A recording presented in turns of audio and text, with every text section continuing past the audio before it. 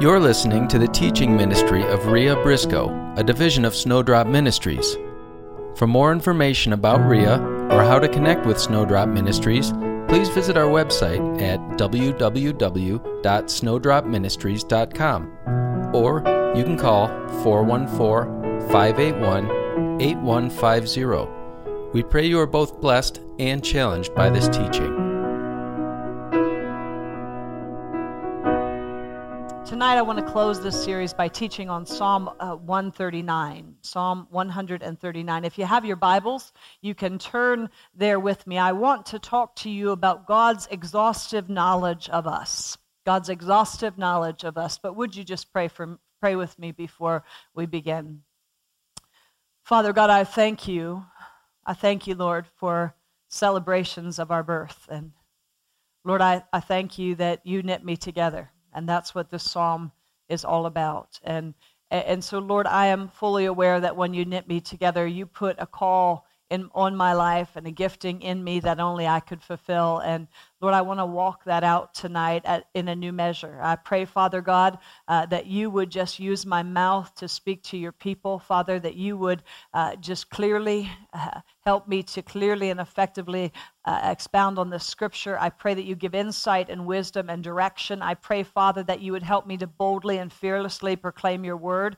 I pray that it would come with clarity and with great effectiveness. And Lord, I ask for your anointing. You say that there's an anointing that abides, that there's an anointing that breaks every yoke. I'm asking, Lord, for that anointing tonight. I pray that every word that comes from my mouth would be selected and appointed by you. Lord God, I pray that it would be anointed and powerful. Lord, I thank you that your word is powerful and that it changes lives. And so, Lord, let it get deeply embedded in us tonight and let it change us for an eternity's sake. Lord, I pray in Jesus' name. Psalm 139. We've been studying identity, asking ourselves the question, who am I? We tend to compare ourselves with others because we're not comfortable with who we are, or we don't know who we are. We haven't discovered who we are is the problem. We look at others and we measure ourselves with them, and we walk away feeling like we're lacking or there's something wrong with us, and we feel defeated. And until we discover how uniquely and purposefully we have been made, we will never walk in the fullness of all that God wants us to be. We have to believe that God was deliberate when he made us, that he purposed us. Do you know that he purposed you, that you have a purpose in your life that only you can fulfill, that there's a destiny on your life that only you can fulfill? Somebody else can't walk that out for you. Don't covet the gifts that are in me. Be digging deeper and finding out what the gifts are in you, and begin to work and walk those out and fulfill the purpose and the plan that God has for your life. If you have your Bibles again, let's look at Psalm 139. I'm going to read you the entire passage. Does somebody have the NIV? I have the New King James, and I'd like to read from the NIV. Oh my, this is tiny. That's okay. Psalm 139. O Lord, you have searched me. Somebody says, he searches me. He searches me. Oh Lord, you have searched me and you know me. You know when I sit and when I rise. You perceive my thoughts from afar. You discern my going out and my lying down. You are familiar with all my ways. Before a word is on my tongue, you know it completely, O Lord. You hem me in behind and before, and you have laid your hand upon me. Such knowledge is too wonderful for me, too lofty for me to attain. Where can I go from your spirit? Where can I flee from your presence? If I go up to the heavens, you are there. If I make my bed in the depths, you are there. If I rise on the wings of the dawn, if I settle on the far side of the sea, even there your hand will guide me. Your right hand will hold me fast. If I say, surely the darkness will hide me, and the light become night around me, even the darkness will not be dark to you. The night will shine like the day, for darkness is as light to you. For you created my inmost being. You knit me together in my mother's womb. I praise you because I am fearfully and wonderfully made. Your works are wonderful. I know that full well. My frame was not hidden from you when I was made in the secret place, when I was woven together in the depths of the earth. Your eyes saw my unformed body. All the days ordained for me were written in your book before one of them ever came to be. How precious to me are your thoughts, O God. How vast is the sum of them. Were I to count them, they would outnumber the grains of the sand. When I awake, I'm still with you. If only you would slay the wicked, O God. Away from me, you bloodthirsty men. They speak of you with evil intent. Your adversaries misuse your name. Do I not hate those who hate you, O Lord, and abhor those who rise up against you? I have nothing but hatred for them. I count them my enemies. Search me, O God, and know my heart. Test me and know my anxious thoughts. See if there's any offensive way in me, and lead me into the way everlasting. Search me, O Lord, and know me. See if there's any wicked or offensive way in me. Do you not want that? That's just the cry of my heart. I've been meditating on this passage for the past week, and I'm just struck by how much God knows us. Do you understand that you are known by Him? I don't know why we try to conceal things from God, because He is the God who knows. He knows everything there is to know about you. He knows your comings and your goings. He knows your rising up and your sitting down. He knows every thought you have. Before you were ever conceived, before you were ever a thought in your mom and dad's mind, He knew you. Do you understand? You are known by God. You are known by Him. Nothing is hidden from Him. In Psalm 139, David is asking himself, who am I really? And Psalm 139 is the answer to that question. And I think it's a vital passage that we need to read and meditate on to bring who you are into perspective. When my son Tyler was I think when he was in 7th grade, he had to memorize this passage. Every week, his teacher would give him a new verse to memorize. And to this day, Tyler still has this passage deep within his heart. I believe that it's a vital passage. I think our memory verse for this week is just a portion of this passage, but it would do us good to get this deep within our spirit. I want you to note the overwhelming use of the first and second person pronouns in this passage. It makes it uniquely personal. He's saying, you search me, God. You know me. This isn't about Susie sitting next to you or Tom at work. This is about you and God. It's a personal thing. He knows you.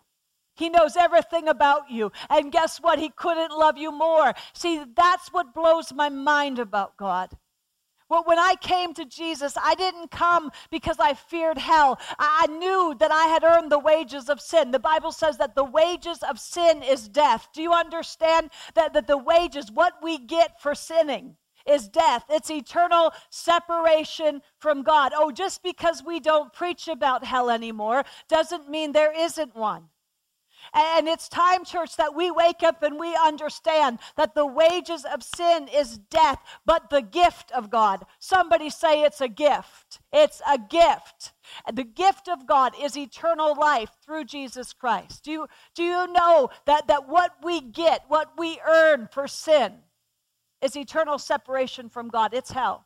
And if you're here tonight and you don't know Jesus Christ as your Lord and Savior, I'm sorry, but you've earned the wages. And you deserve hell. I deserved hell. But I took the gift. He says the gift of God is eternal life through Jesus Christ. If I had a gift and I wanted to give it to you, Lisa, what would you have to do? I'd beg Lisa, take this gift. I want to give this to you. You don't earn a gift. You don't earn a gift. What you did to me tonight, I didn't earn. You lavished it on me. And I have to take that gift. If I wanted Lisa to have a gift, I could beg her to take it, but she would have to reach out and take it. And the gift of God is eternal life through Jesus Christ. There is no other way. There's no other way to heaven except through Jesus. And it's a gift. You don't earn it. It's a gift. Just take it. Just say, Lord, I receive that gift. If you have not received that gift, don't leave here tonight without it. Come talk to me. Come talk to one of the team members. Talk to God. Say, Lord, I want to receive that gift because I've earned me some wages. I've earned some wages. But there is nothing that could ever separate you from the love of God. Do you understand? It doesn't matter what you've done. It doesn't matter what's been done to you. He knows all about it. You don't have to run in shame. You don't have to hide in guilt. You see, that's what happened to Adam and Eve in the garden. They sinned against God. They were walking in fellowship with him day in and day out, and they loved it. And then they sinned against him. And when they sinned against him, they hid. And he walks in the garden and he said, where are you? And that always makes me chuckle because this is the all-knowing God. He knew exactly where they were. But their sin made them hide from him. He was saying, where are the Adam and Eve that I created? Because the ones that I created would not hide from me. And our sin will always make us hide from God. But there is nothing that we could ever do that would separate us from the love of God. But we can choose to run and flee and hide. Do you know that?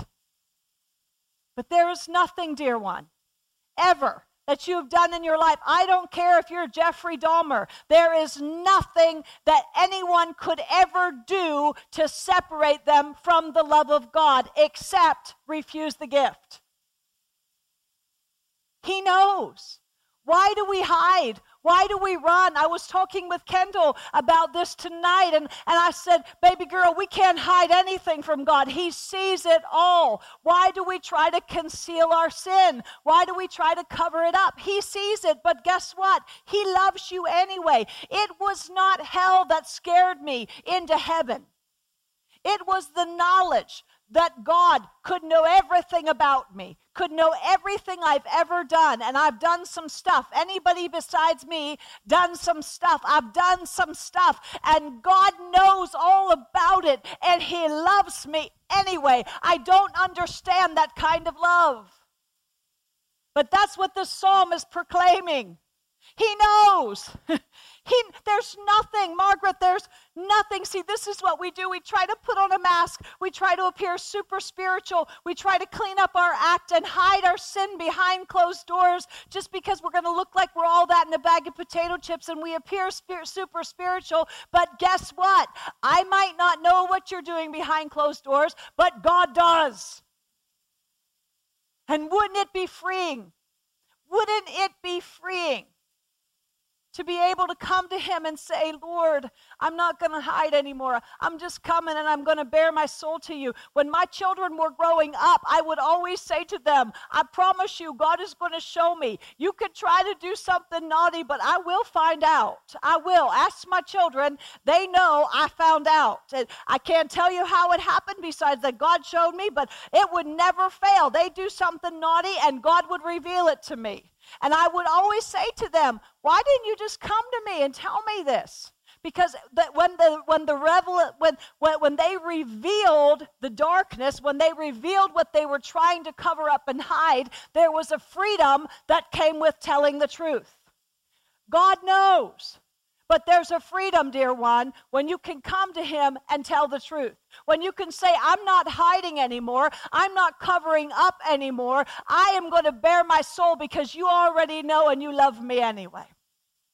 I was reading this week about Moses. I was reading in Acts 7 about Moses. And do you know that the Bible says that when Moses was born, I love this about him, that he was not an ordinary child.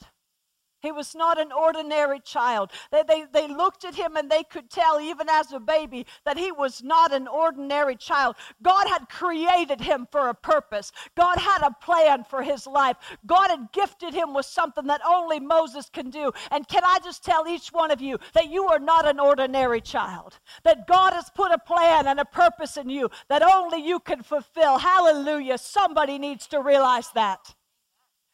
And so Moses was not an ordinary child, and they were killing off the Hebrew children, and so his mother panicked, and she wanted to hide him, and so you know the story. She put him in the little, like a basket, and Pharaoh's daughter, I think, daughter, found him.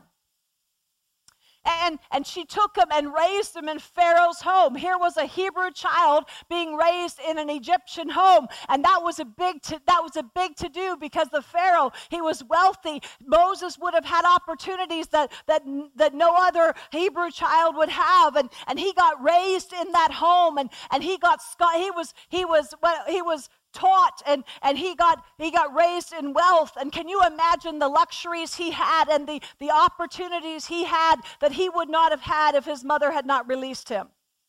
So Moses grew up in Pharaoh's home, and then he got a revelation that he was going to be the deliverer, that God had a plan and a purpose for his life that only he could fulfill. And instead of stopping and seeking God and saying, Lord, how do you want to play this out in my life? He goes out into the world and he does it the world's way. He saw an Egyptian and a Hebrew fighting, and he killed the Egyptian and hit him.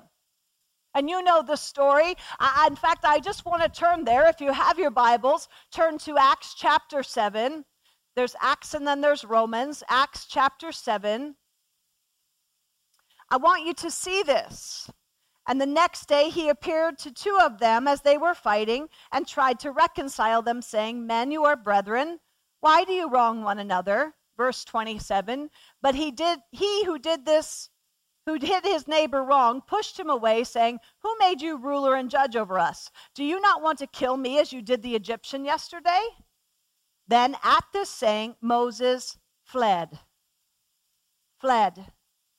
and became a dweller. It meant he lived in strife and contention. I looked up the word contention, and it means to struggle. At this, he fled and became a dweller and lived in the land of Midian. That's what that word Midian means. I'm sorry, it means strife, contention. And he stayed there for 40 years. Look over at verse 20. It says, when Moses was born, he was well-pleasing to God. Do you see that? He was well-pleasing to God. When Moses was born, he was well-pleasing to God. Can I just tell you, when God created you, he was pleased. He thought it was good. He was pleased with what he created. Do you know that? Do you know that one of my favorite verses, it's my life verse, it says, when I was born, he made mention of my name. Do you know what that word made mention means? It means he found me worthy to be praised. You see, that doesn't do it for some of you, but when you were born the way I was born, I was conceived in an adulterous affair that my mother had. And do you understand the idea that God could have made mention of my name when I was born? That he found me, a child of an affair, worthy to be praised. That just does it for me. I just want to tell you, I can't even tell you what that does inside of me. That he found me worthy to be praised. In spite of the sin, in spite of the situation, he found me worthy to be praised. Oh, that's just good. Can I tell you, he found you worthy to be praised. He is well pleased with you. When you were born, he was well pleased. But we do what Moses does. He put a call in our life that only we could fulfill. He put a destiny in us that only we could fulfill. And we go out into the world and we try to do it the world's way. Do you want this? I'll become this for you. We talked about that last week. And we remake ourselves. We recreate ourselves to fit into the world. And meanwhile, God was pleased with who we were to begin with. And he has a plan and a purpose. And what happens is when we test ourselves by the world's standard, we will always flee and become a dweller in Midian. We will dwell in contention. We will dwell in strife. It will be a struggle throughout life. But after 40 years, he lived 40 years just playing this game. I'm probably worthless. I blew it. I didn't do it your way, Lord. And now is there any hope for me? But after 40 years, he rose up. He rose up. And it's time, church, that we start rising up and finding out who we are. Who we are. So you messed up. Get back up again. Don't flee to Midian. Let's look at that verse 1. Oh Lord, you have searched me and known me. That word Lord is Jehovah. It means the existing one. He is the existing one. He's self-existing. He was before there was any other. He doesn't need anything else to complete him. He doesn't need me to be somebody for him to feel complete. Can I tell you? When I disappoint him, it doesn't blow his day. Can I just tell you? He knows what he put in me. He knows the potential that's buried beneath the surface. He's not shaken when Rhea blows it. Can I tell you? Because he is the self-existing one. He doesn't need me to be everything he created me to be for him to continue to be all that he is. Can I tell you, my sin does not blow his mind. He is the great I am. Do you understand that? The great I am. I want to flip back to that passage because I wrote something this week in my Bible that I want to just. It says, I shall ever be the same that I am today. Do you know that he shall ever be the same that he is today? When you're reading this Bible, everything he was in this word, he will be for you today. I shall ever be everything that I am today. So last 100 years ago, he was a deliverer. He's a deliverer today. When that Bible was written under the inspiration of the Holy Spirit, he had healed blind eyes. He raised the dead. He healed leper skin. Can I tell you? He will always be what he is back then. Do you understand? Jehovah has searched you and he knows you. The great I am. Everything you ever will need, he is. He'll be for you. He is the eternal, immutable one who will never be other than the same. That's why I love the names of God. Jehovah Jireh. Jehovah, it means that he will be whatever we need him to be. He'll be the great I am. So if we need a provider, Jireh, he'll be that for us. Jehovah Rapha, the great I am who I'm always going to be. Everything you need me to be, I'll be for you. Rapha, healer. Do you see it? Jehovah knows you and he searches you. That word search means to penetrate. It means to examine intimately. I like that one. It means to try. It means to probe and examine thoroughly. Here's my favorite one. It means to dig or to excavate. Oh, I love it.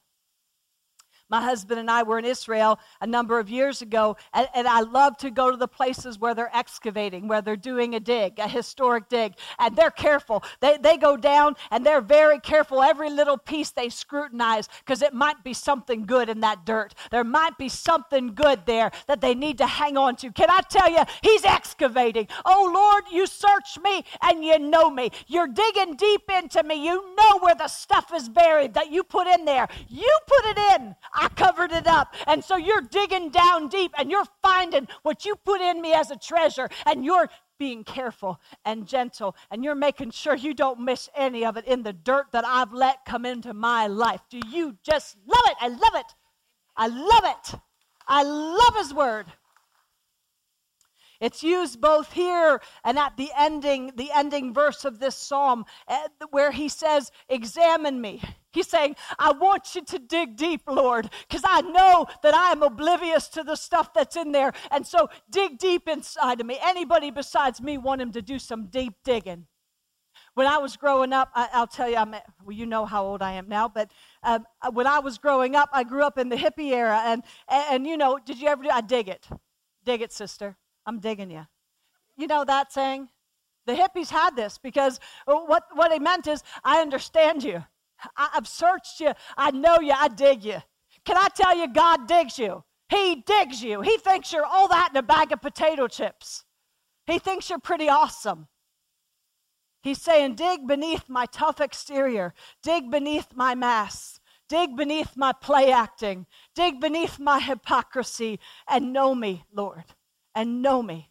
Examine me. Am I what I profess to be? It's a risky prayer, but it's a life-changing one. Can I just tell you, with every ounce of my being, with every ounce of sincerity that I have, everything in me wants to be authentic. Everything in me wants to be the real deal. I go before him daily saying, examine me. Dig away, Lord, because I want you to dig deep inside of me, because I know that the heart is deceptive above all things. I know that we can be deceived by the pride of of our heart. I know that I can choose not to want to see something that everybody else sees. And so I'm asking you, Lord, to examine me, to dig deep, because I don't want any wicked way in me. I don't want it in me. And I am fully aware that I can be oblivious to it. And so I'm putting myself before you, Lord, saying, I want to be authentic. I want to be the real deal. I don't want any play acting here. And so I'm giving you permission to examine me and see if there's any wicked way in me. Can I tell you how much I don't like the form of godliness,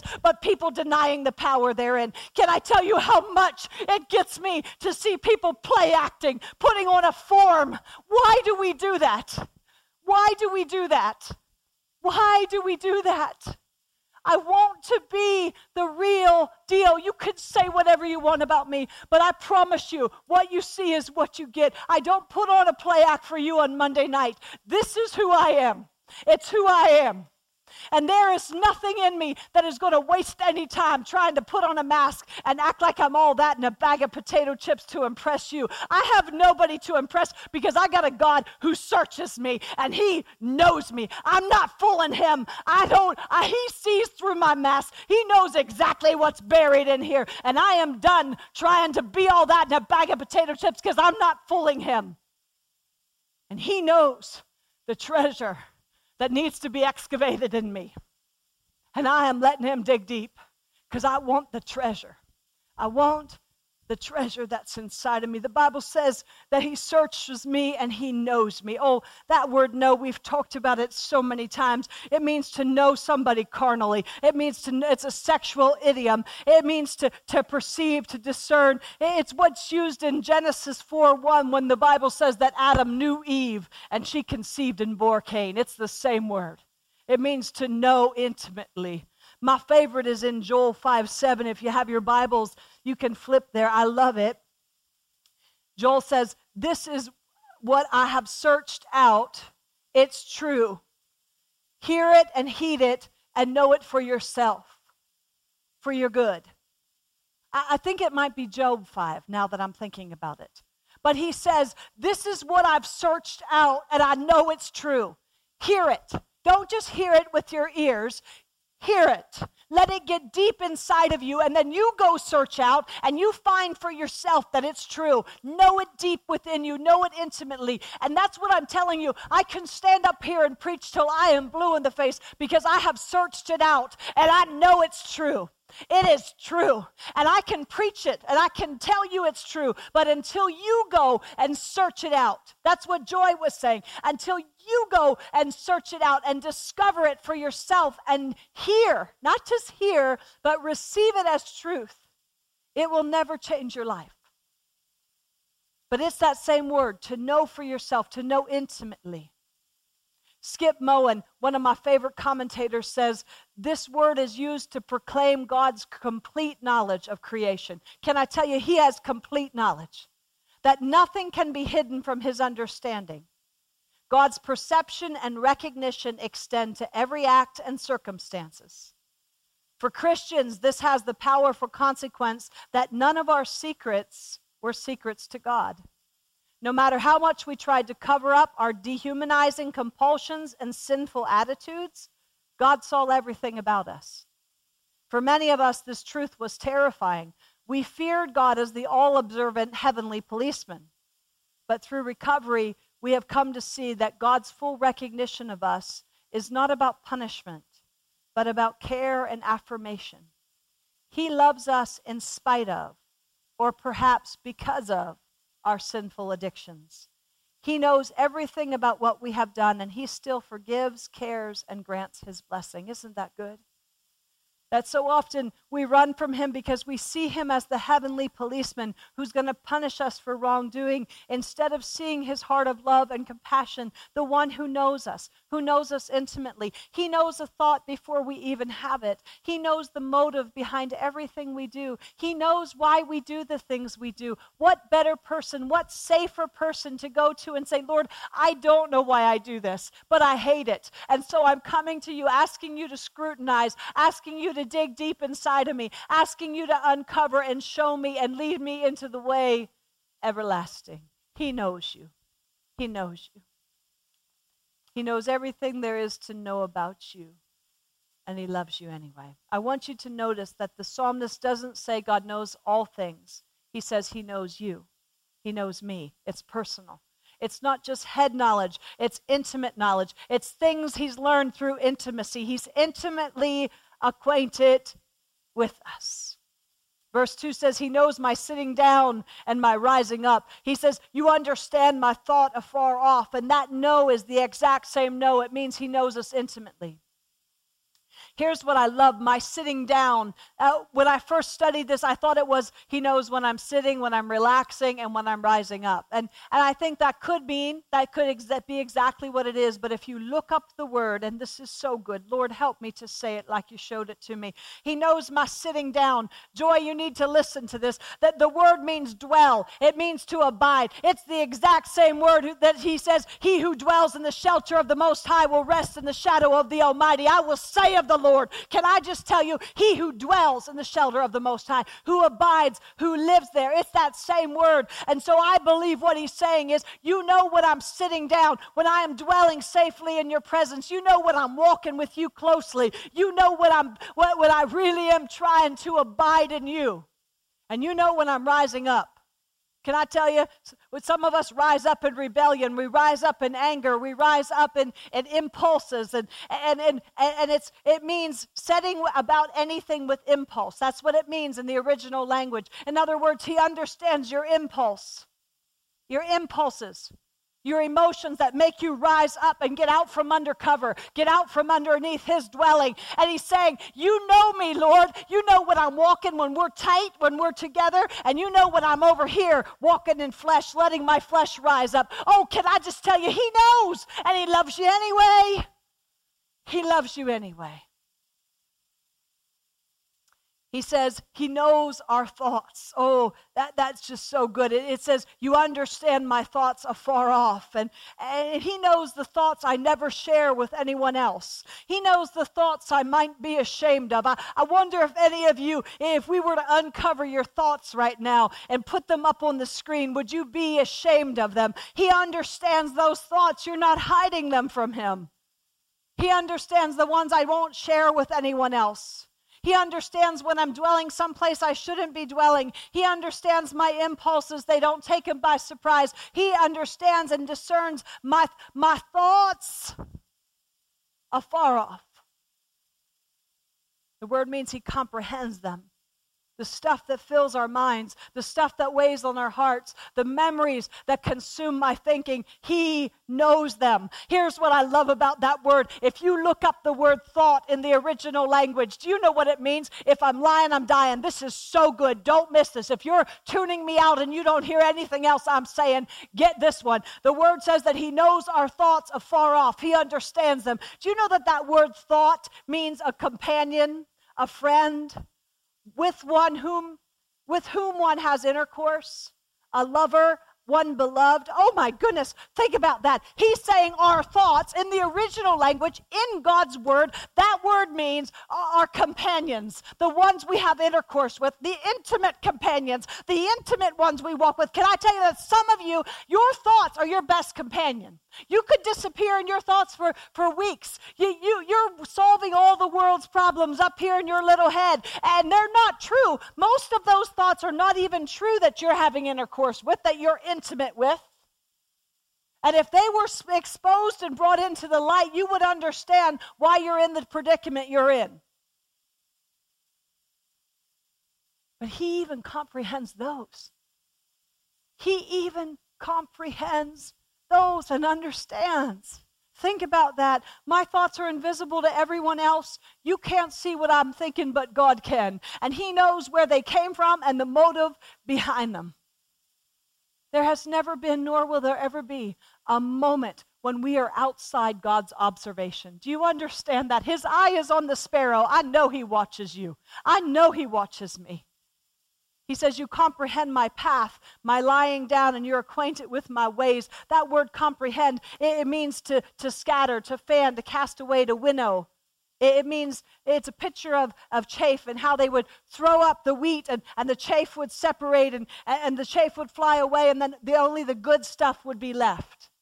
He comprehends our way. He's patient with us. When we blow it, when we get off track, he throws it up in the wind and he says, I know the good stuff is going to come out. I'm confident in what I put in her, that the good stuff is going to come out. I know he just fell. I know he just messed up, but I'm telling you, I know what's inside of him, and I'm believing for that. I'm going to go digging for some treasure and excavate that. He comprehends. He knows. He knows. He never sleeps or slumbers. I may, but he doesn't. He comprehends my path, the way that I'm walking. He understands it. Nothing is hidden from him. Nothing is outside his knowledge. He's acquainted with all of our ways, the good, the bad, the ugly. Look at verse 4. For there is not a word on my tongue, but behold, O Lord, you know it altogether. Oh, this really blesses my heart, because sometimes I can't express myself. Sometimes I can't articulate as clearly as I want to. Sometimes the pain is too deep for me to even put into words, but he understands. He knows. He's intimately acquainted with what I'm thinking and what I'm feeling. Last night, we got in late, and I've been hurting. I've been going through something in my life that is so painful. I can't even tell you how painful it is. And I sat in my car last night and I just sobbed. I sobbed. I couldn't even pray. I just sobbed. And I had been meditating on the scripture saying, Lord, before a word is on my tongue, you know it completely. I didn't even know how to pray. I didn't even know what to say. All I could do was sit and sob before him. And I thought, Lord, I'm so thankful. I'm so thankful that before a word is even on my lips, you know it completely. You are so familiar with me. You are so intimate with me. I don't even need to sit here and spill the beans. You already know what the beans are, and I'm so grateful for it. Anybody besides me, so grateful you're known by God. Our twins, when they were growing up, had their own language, their own communication. It was so funny. David would do something, and Christy, it was like they had their own language between the two of them. Twins are known to do that. They understood each other even when I didn't understand them. I was thinking about my husband. He's from England, and when he and his family, I'm going to tell you, they call themselves English, but I'm not sure they speak English like we do. And he's a real Brit, and they have their own language. Do you know that? They don't go to the restroom, they go to the loo. They don't put things in their trunk, they put it in the boot. They don't want a dessert, they want a biscuit or a sweet. They have their own language. And when I married him, I had to learn that language. It wasn't my native language. I had to learn it in order to communicate properly with him. Oh, can I just tell you? God knows your language. He knows what you need even when you can't articulate it. He knows what you need even when you think you're asking for the wrong thing. He knows what's buried beneath it and what you really need. He knows your language. The word says in verse 5, he's hemmed us in behind and before. He's laid his hand upon us. I want you to see that. He's hedged us. He's bound. He's besieged. He's confined. He's cramped us. He's made us secure. He's shut us in. He's enclosed us behind and before, and he's laid his hand upon us. I want you to think about that.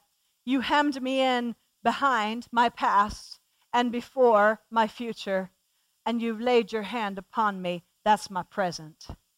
There is nowhere you can go from him. He's already at your tomorrow. He's taken care of your past. He's hemmed you in behind and before, and he's laid his mighty hand upon you. You don't need to fear what tomorrow holds. He's hemmed you in. He's made you secure. He shut you in him. Such knowledge, he says, is too wonderful for me. It's too high. I can't even attain it. I can't comprehend that kind of love. A God who's so familiar with me. A God who knows me better than I even know myself. That's too much for my finite mind to wrap itself around. You're infinite, God. How can I possibly understand your ways? But I thank you for them. I thank you for them. He says, where can I go from your spirit? Where can I flee from your presence? You're omnipresent. You're everywhere. I can't be hidden from your sight.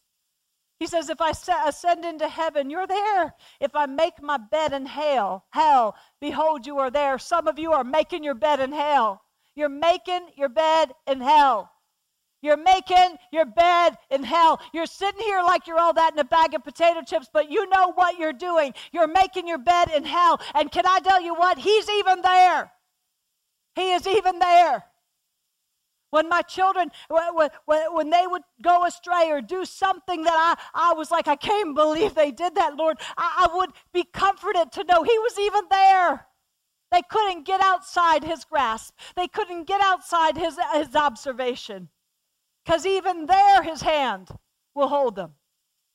He says, if I take the wings of the morning and dwell on the uttermost parts of the sea, that wings of the morning, it's the speed of light. Even if I flee from you at the speed of light, you'll beat me to it. You'll beat me to where I'm going. Even if I go to the uttermost parts of the sea where there is no man, where I'm way beyond everybody else's observation, even there you are, Lord. There is no place I can flee from you. Precious one, can I tell you, some of you are fleeing from God, and you think you're doing a pretty good job. I don't want Him to see this. He sees that He's already there.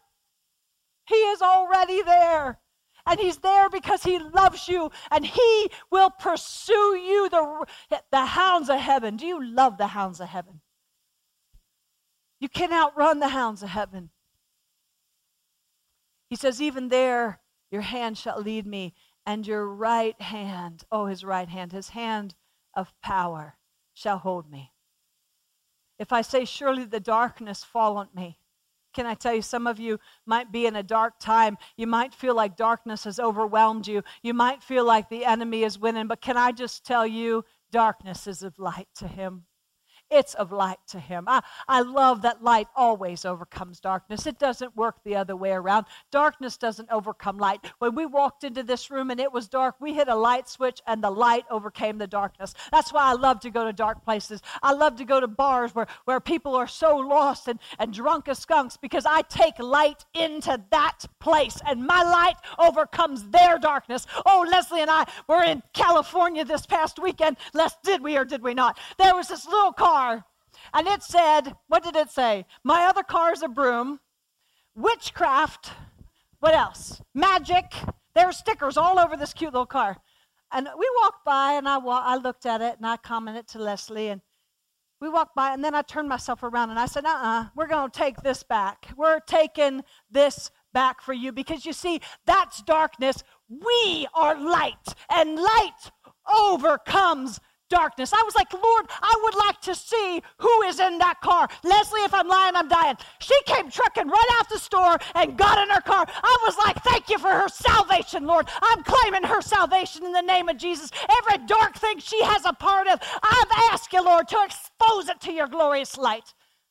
We are light. Light overcomes darkness. It doesn't work the other way around. It does not work the other way around. He says, even the darkness shall be as light to me. Deeds done in darkness. Oh, precious one. Deeds done in darkness. When you're in that room all alone with that computer, thinking, I'll just catch a glimpse and my wife will never know. Can I tell you, deeds done in darkness, He's even there. When you think, I'll just have this drink and I'll numb my pain, He's even there. When you think, I'll go have this affair with that man because my husband's not satisfying me and no one will ever know, it'll be my dirty little secret. Can I tell you, even there, there is nothing you can do that's concealed from His. It's so interesting. I was having little Kendall read the scripture to me on the way here. And she said, Mama, do you know what strikes me? She said, when it talks about God's eyes, it's never plural. It's His eye. It's singular. She said, Mom, make sure you say that tonight. Make sure you say it's His eye that's on you.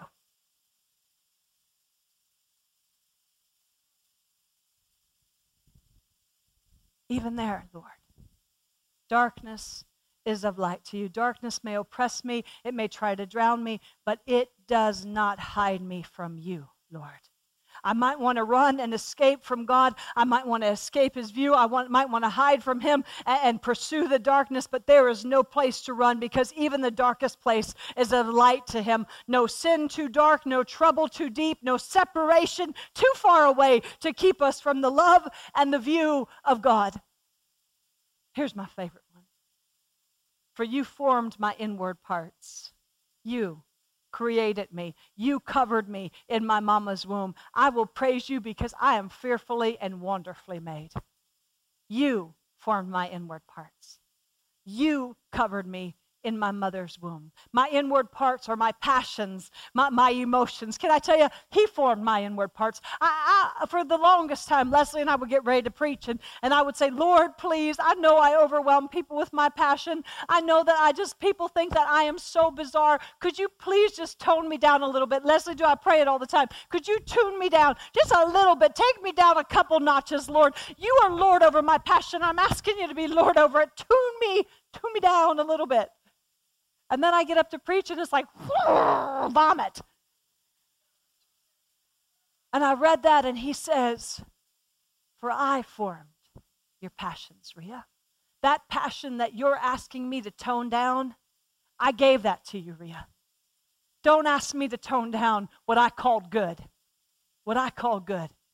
For you formed my inward parts. You covered me in my mama's womb. I'll praise you because I'm fearfully. Oh, do you know that you are fearfully and wonderfully made? That word wonderfully, listen to this. Don't miss this. That word fearfully means to distinguish, to show marvelous, to put a difference in you. I want to stand on the chair right now. Kels, I want to stand on the chair. Do you understand that you are wonderfully made? You're marvelous. He put a difference in you. A difference. You are marvelous in his eyes. He has distinguished you. That's the word I'm looking for. He's distinguished you. He made you different than anybody else. Why in the world would you want to be what Susie down the street is telling you you need to be? Why do you want to be like Tom at work? Just tell me that. Why are you trying to recreate what he said has been set apart, is distinguished, is put some difference in you that he thinks is quite marvelous? Why?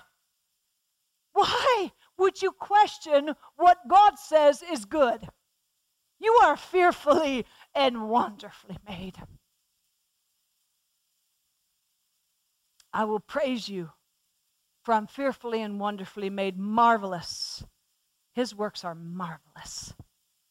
My soul, my mind, my will, my emotions know that full well. Think about the marvels of the human body. Think about how your brain works. Think about how your heart beats. Think about how the blood flows through your body. Think about your DNA and how marvelous that is, how wonderfully it's made. It is unique. Can I tell you? He says, my frame was not hidden from you when I was made in the secret place. Oh, I want to preach on that. Psalm 91, the secret place. And skillfully wrought in the lowest parts of the earth. My frame was not hidden from you. Oh, I just want you to see this. Your eyes saw my substance, yet being unformed. That word substance, you know what that means? My rolled up substance. Okay, can I just tell you? We want to debate on when life begins. Some people say it's a glob of flesh. It's a clump of cells. But the Bible says that you saw my substance. You saw my glob of flesh. You saw my bunch of cells. You saw them. Your eye was on me. You weren't oblivious to me till I started to kick in my mama's belly. No, you saw my unformed substance. You saw me. Your eye was on me. Your watchful Kendall eye was on me that whole time. How dare we say it's not a life? Your eyes saw my unformed substance. My frame was not hidden from you when I was made in secret and skillfully wrought. Oh, I love it. I could park there. I won't, but I really want to park there because I just want to tell you, those of you that think you're an accident, oh, Lord, I heard you. Those of you that think you're an accident, can I tell you, 1.2 billion sperm are released. in conception. 1.2 billion. It's the average. Think about that. New teensy tiny sperm, 1.2 billion. Not million, not thousand, 1.2 billion. Karen, how many eggs do you have that are released? 1. None anymore. Me either. Hallelujah, Lord. Sorry. JJ, take that one off the tape.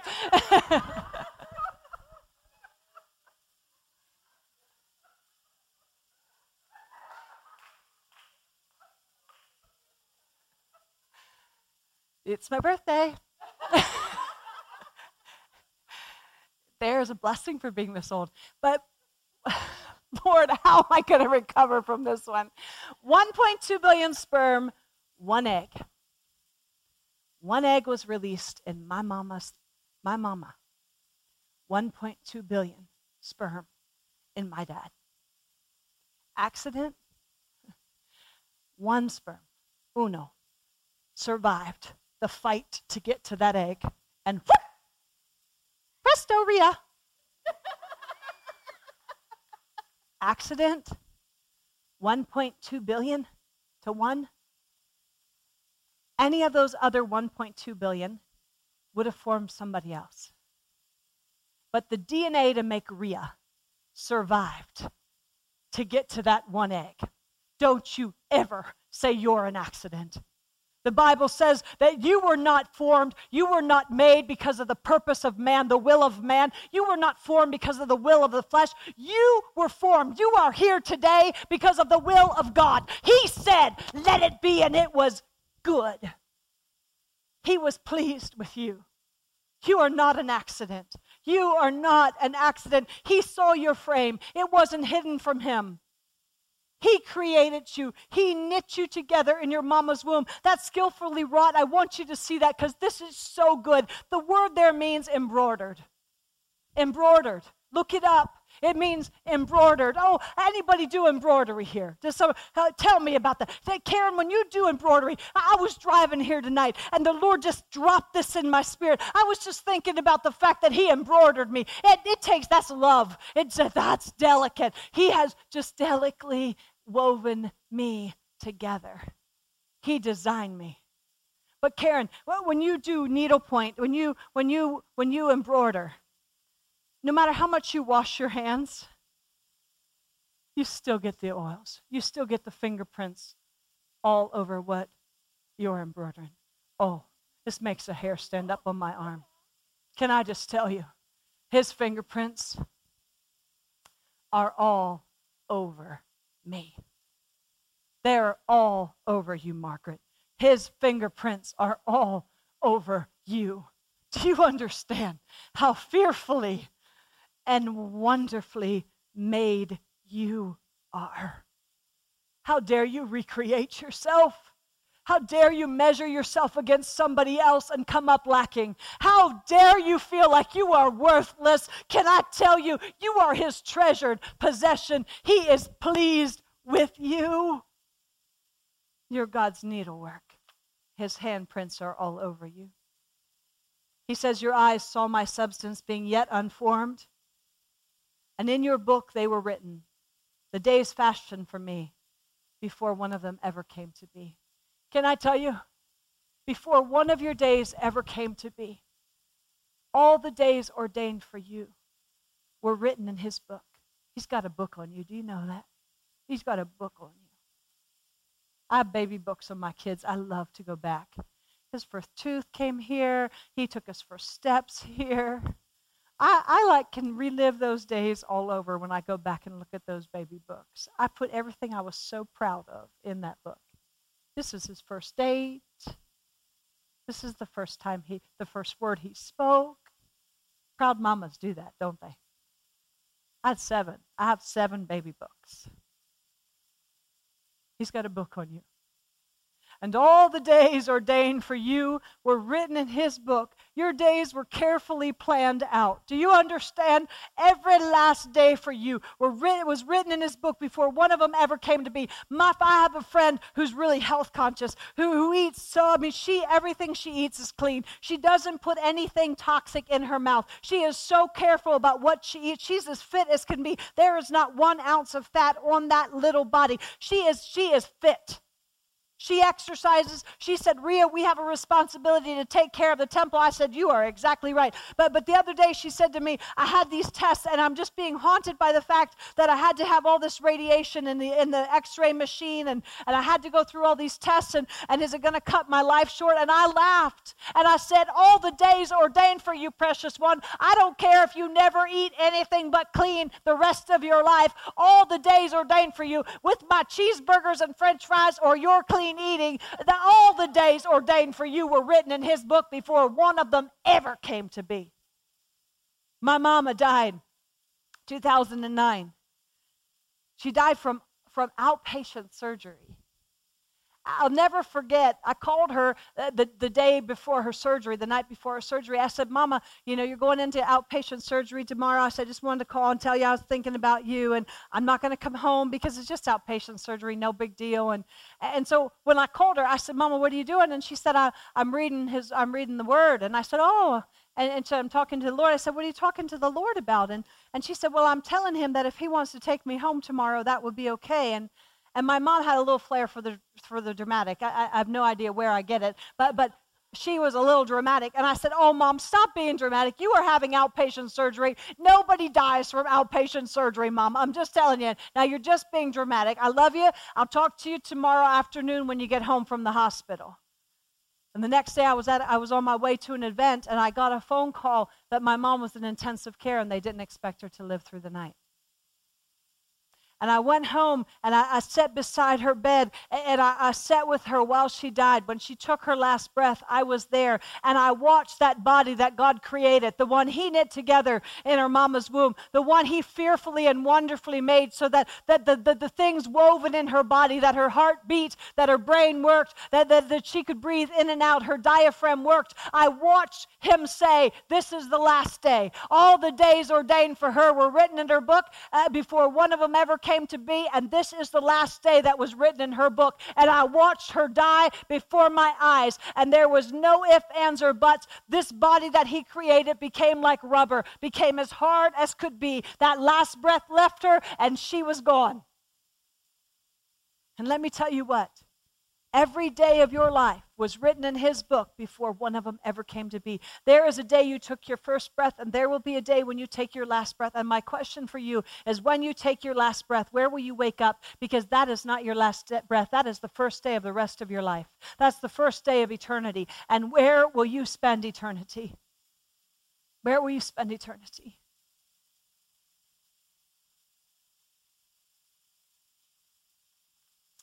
How precious are your thoughts to me, O God.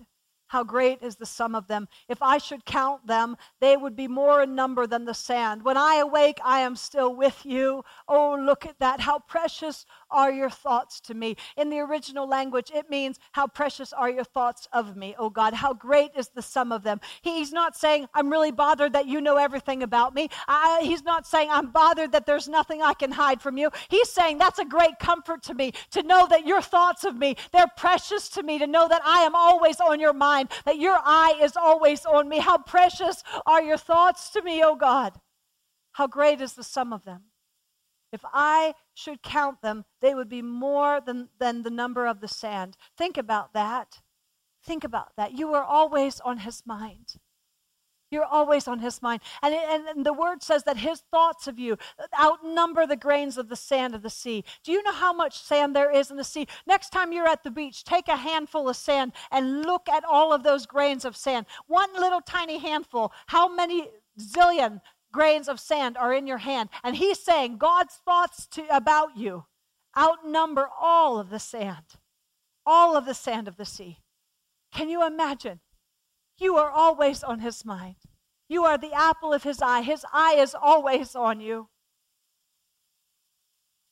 He says, oh, that you would slay the wicked. Depart from me, therefore, you bloodthirsty men, for they speak against you wickedly. Your enemies take your name in vain. Do I not hate them, O Lord, who hate you? Do I not loathe those who rise up against you?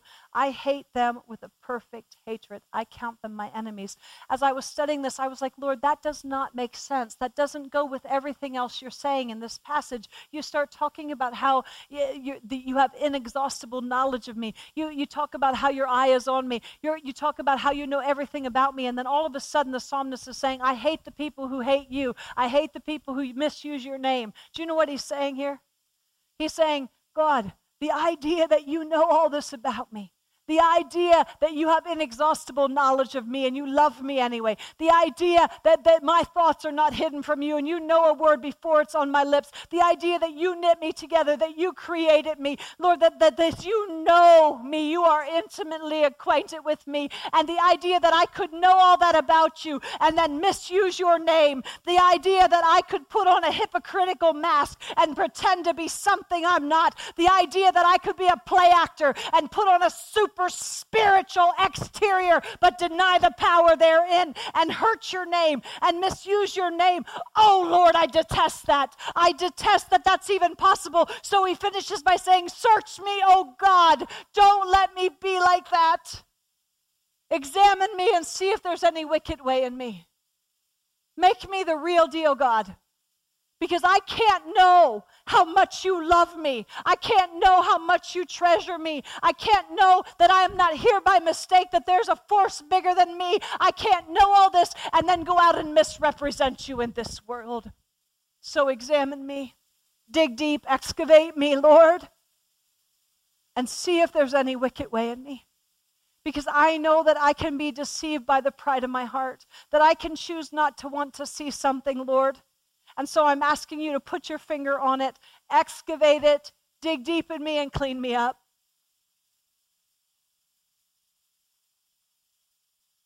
Such knowledge is too lofty for me. The idea that we have a God who loves us like that. Do you understand that you are not here by accident? That God purposed you. That before you were born, he called you. From the day of your birth, he made mention of your name. He found you worthy to be praised. That he created you and he saw that it was good. He was pleased with you. That's who you are. The handiwork of God. His workmanship. Created for good works. Good works. Will you go be all that you were created to be this week? Always mindful that his eye is always on you. You are always under his observation, and not in a guilt-wrenching way. Not in a, oh no, I can't do anything and get away with it. No, you can't. But it's not a naughty, naughty you. It's a, I know what's inside of you, and you are better than this. You are better than this. And I'm going to dig deep, and I'm going to pull out that treasure that's buried deep within you that you buried because you thought the world told you it wasn't good enough. So, Father, we ask you to examine us tonight. Lord, we repent of any form of godliness that denies the power therein. The power to be all that you created us to be. Lord, we repent of using the world as a mirror that we look into and we determine who we are based on their scrutiny. Lord, I ask you to search us tonight, to dig deep within us, Lord. Show us where we have made a lie our refuge. That we've put our trust in a lie, that we have to look a certain way, be a certain way, succeed a certain way, that we're nothing unless we do. Father, I pray that you'd grant a revelation of who we are in you. That we would rip off the spiritual mask tonight. That we would say there's no more play acting for me. That we would give you permission to examine, to investigate, to search out any wicked way in us, and lead us to the way everlasting.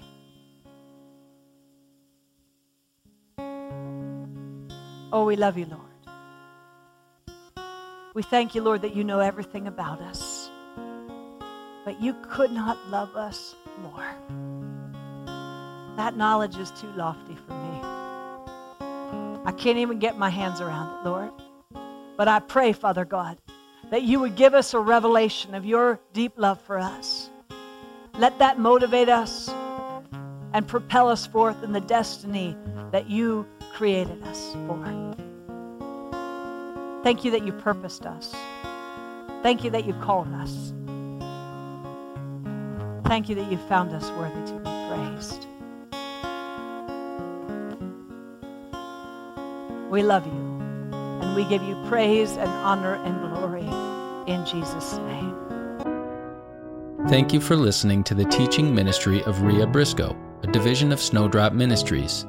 For more information about Rhea or how to connect with Snowdrop Ministries, please visit our website at www.snowdropministries.com, or you can call 414-581-8150. We pray you are both encouraged and challenged to go deeper and grow stronger in your walk with Christ.